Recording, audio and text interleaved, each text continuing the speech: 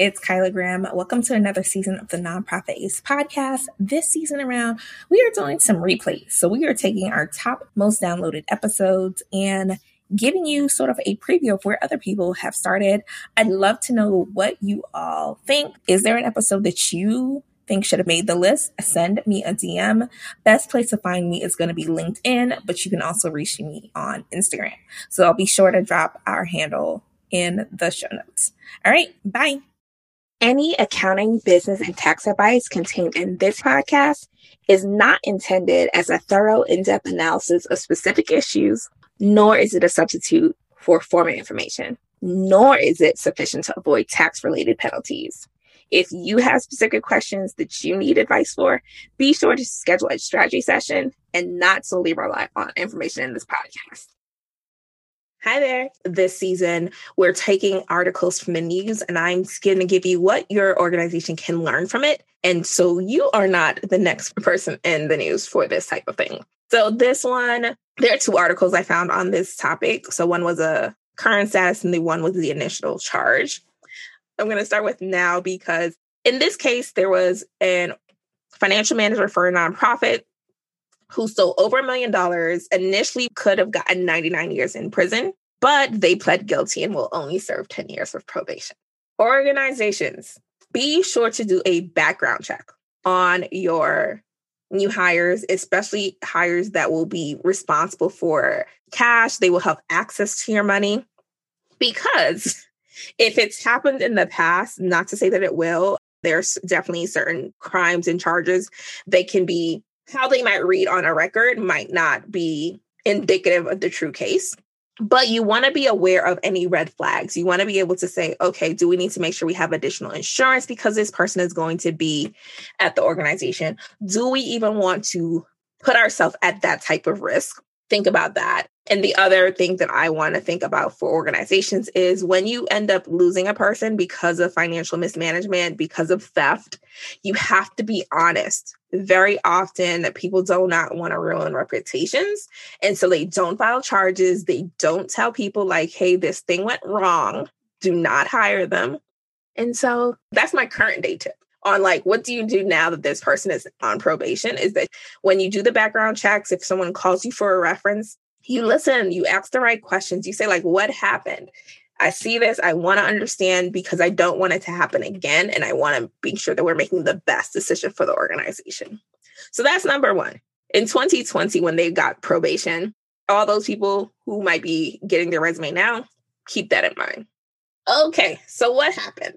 So back in 2017, it was first reported that the Rotary Austin, so that's a nonprofit that raises money and helps do scholarships for people. And they do it through running a month-long rodeo. They had a CPA. So there was someone who is in a position of trust, was hired at the organization, and they were hired in 2014. And so at the time this was reported, initially it was $850,000. It was actually $1.3 million that ended up being missing. And there are multiple things. He mentioned medication he was on that causes it. I will not speak on anyone's medical concerns. I think that is outside the purview of this conversation. What I do want to talk, though, about is how it happened. Because regardless of the medications that you might be on, regardless of what led him to the compulsive behavior, as they put it, there were instances at the organization that made this possible.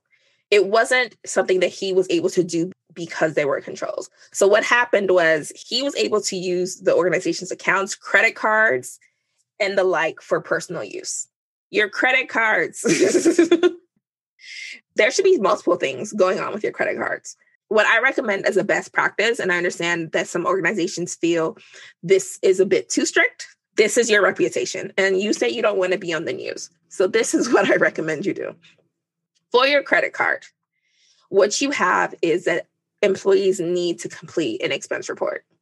The expense report says who authorized them to make these charges. So when I worked at one organization, what they had was travel authorizations because we did a lot of travel. So technically almost anything someone in my role was doing was related to a trip we had to take. So everything had to be like, who approved you going on this trip?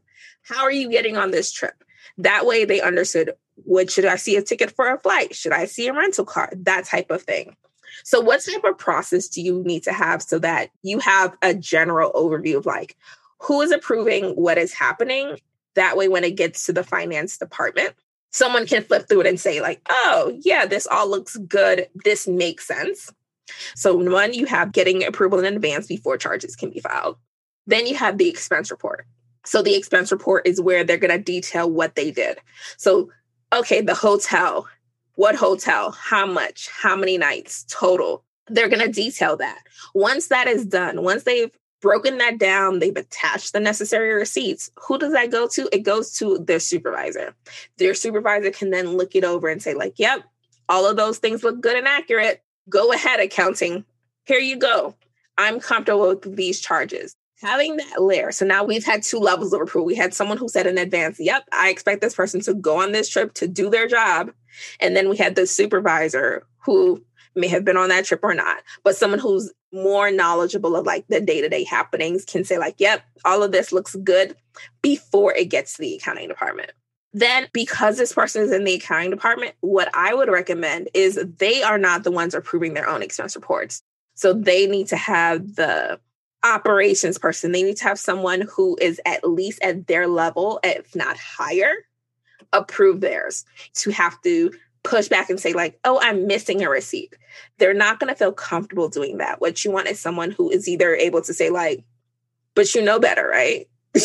Do better, and can push back on that so that you don't have that personal use going on. The other thing is about who has access. Again, you want to make sure, is there a threshold that this person is allowed to go up to? So this person was hired in 2014, and at the time of the initial report, it was 2017. So in 3 years, this person was able to spend $1.3 million. You should be worried that in 3 years, no one noticed, hey, this looks odd. Again, when people want to do something, they can. There's lots of ways around. But you want to know that you set your organization up to do the best it could. You had as many controls in place as was appropriate for your size, for the number of transactions.